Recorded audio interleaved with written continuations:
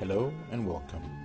Thank you for downloading this week's sermon and prayers of intercession from the English Reformed Church, Amsterdam. We hope you will enjoy what you're about to hear and that you will be blessed. Let us pray.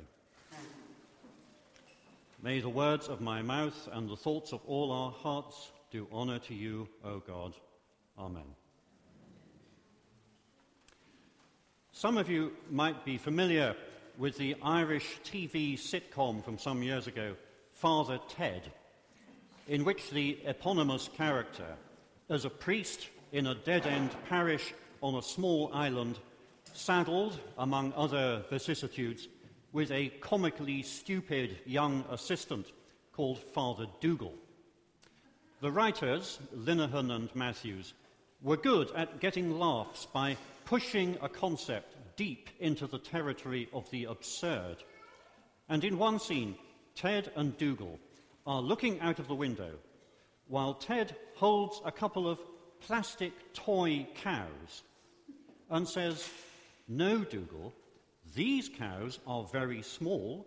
Those cows are far away."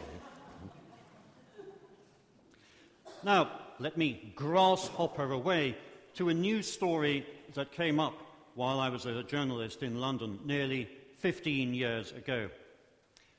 The British Food Standards Agency had threatened to force makers of Stilton cheese, which most people only eat at Christmas, and even then very little, to reduce its salt content, which was considered to be dangerously high, thereby destroying its distinctive flavour, to the understandable outrage of the producers and their customers.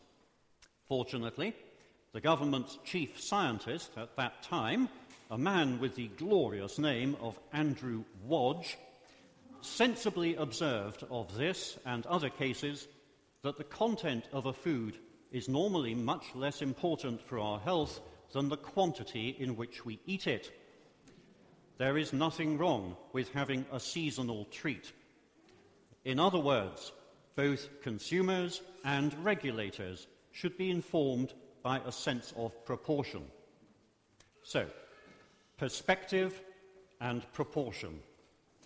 I want to keep those two principles in the background while we take a closer look at this morning's readings.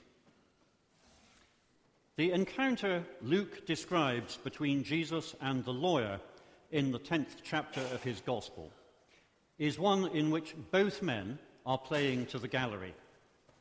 Jesus is by now something of a celebrity.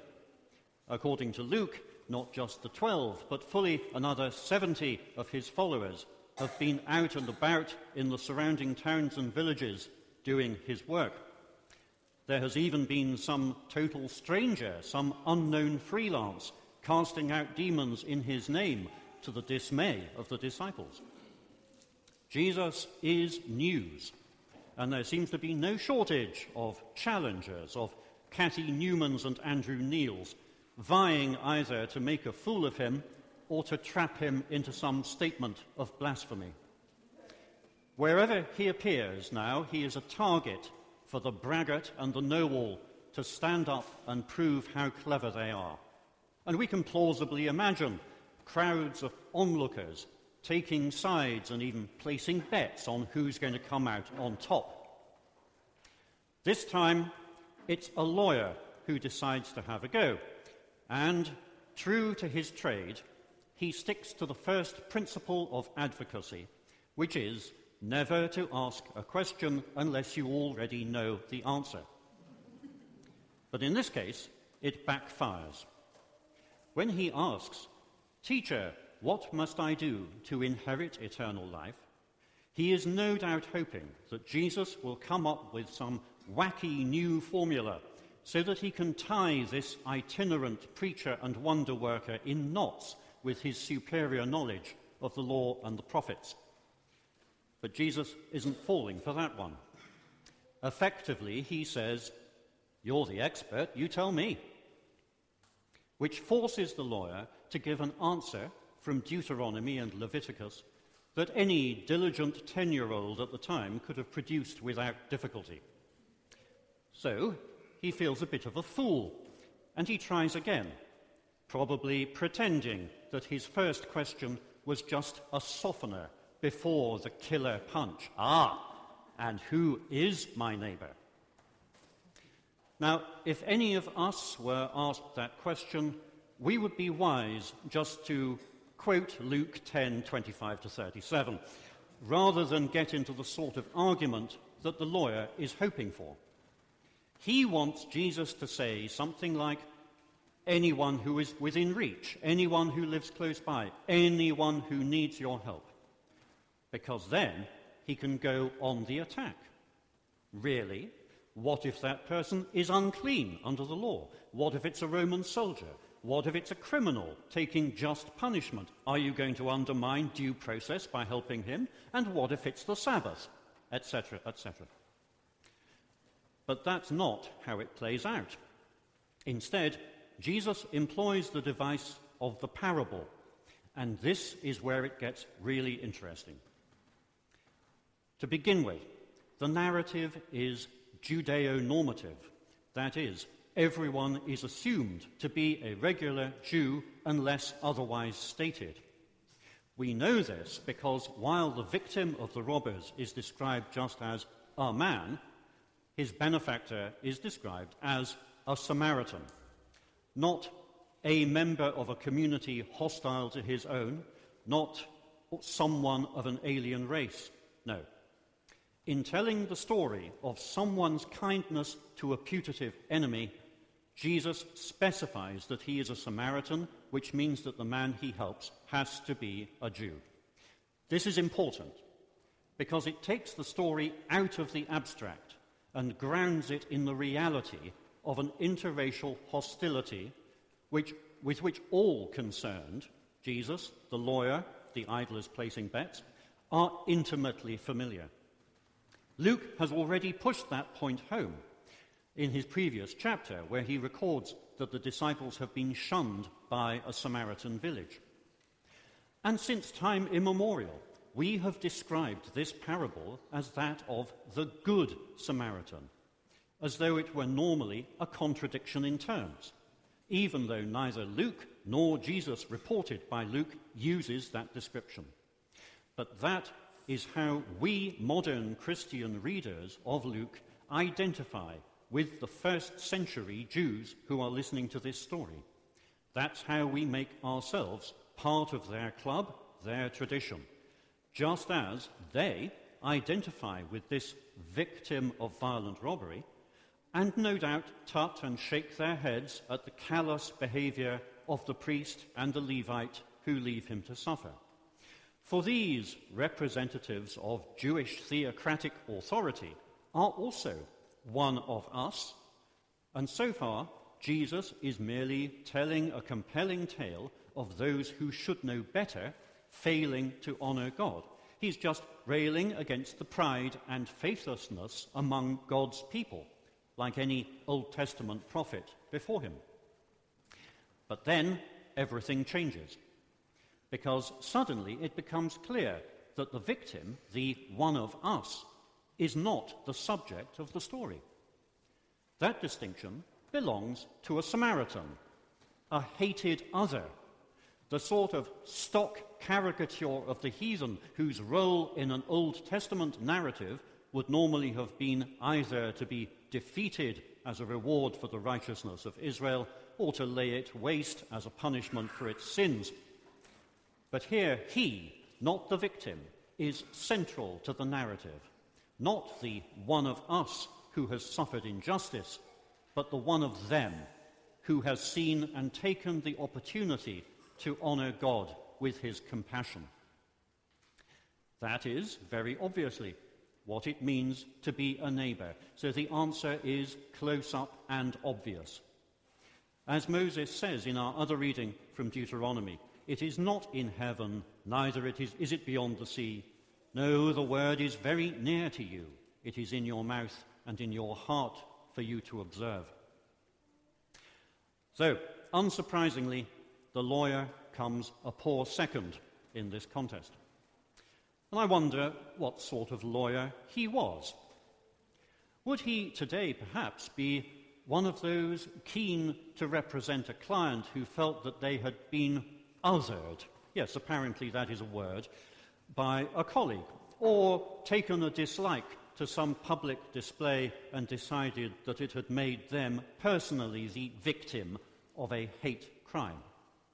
Or would he be on the side of order, jurisprudence, and common sense?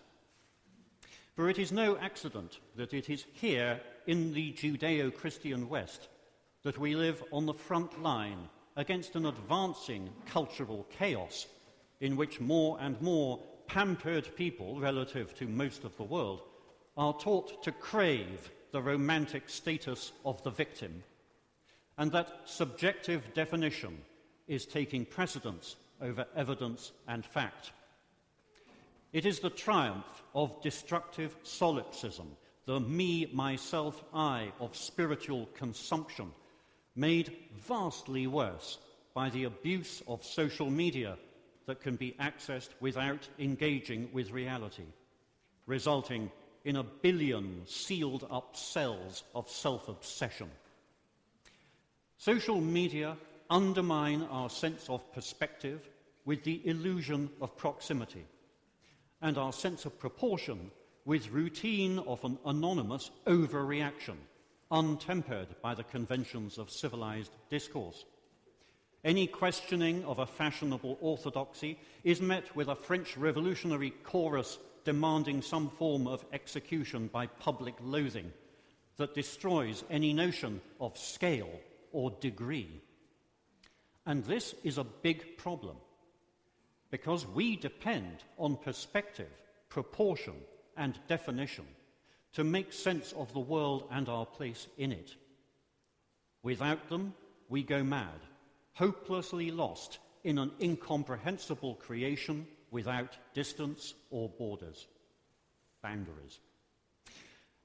But it seems the peddlers of identitarian victimhood are not content with making us all live in a hall of bendy mirrors where we can't tell the very small from the far away, or too much from too many.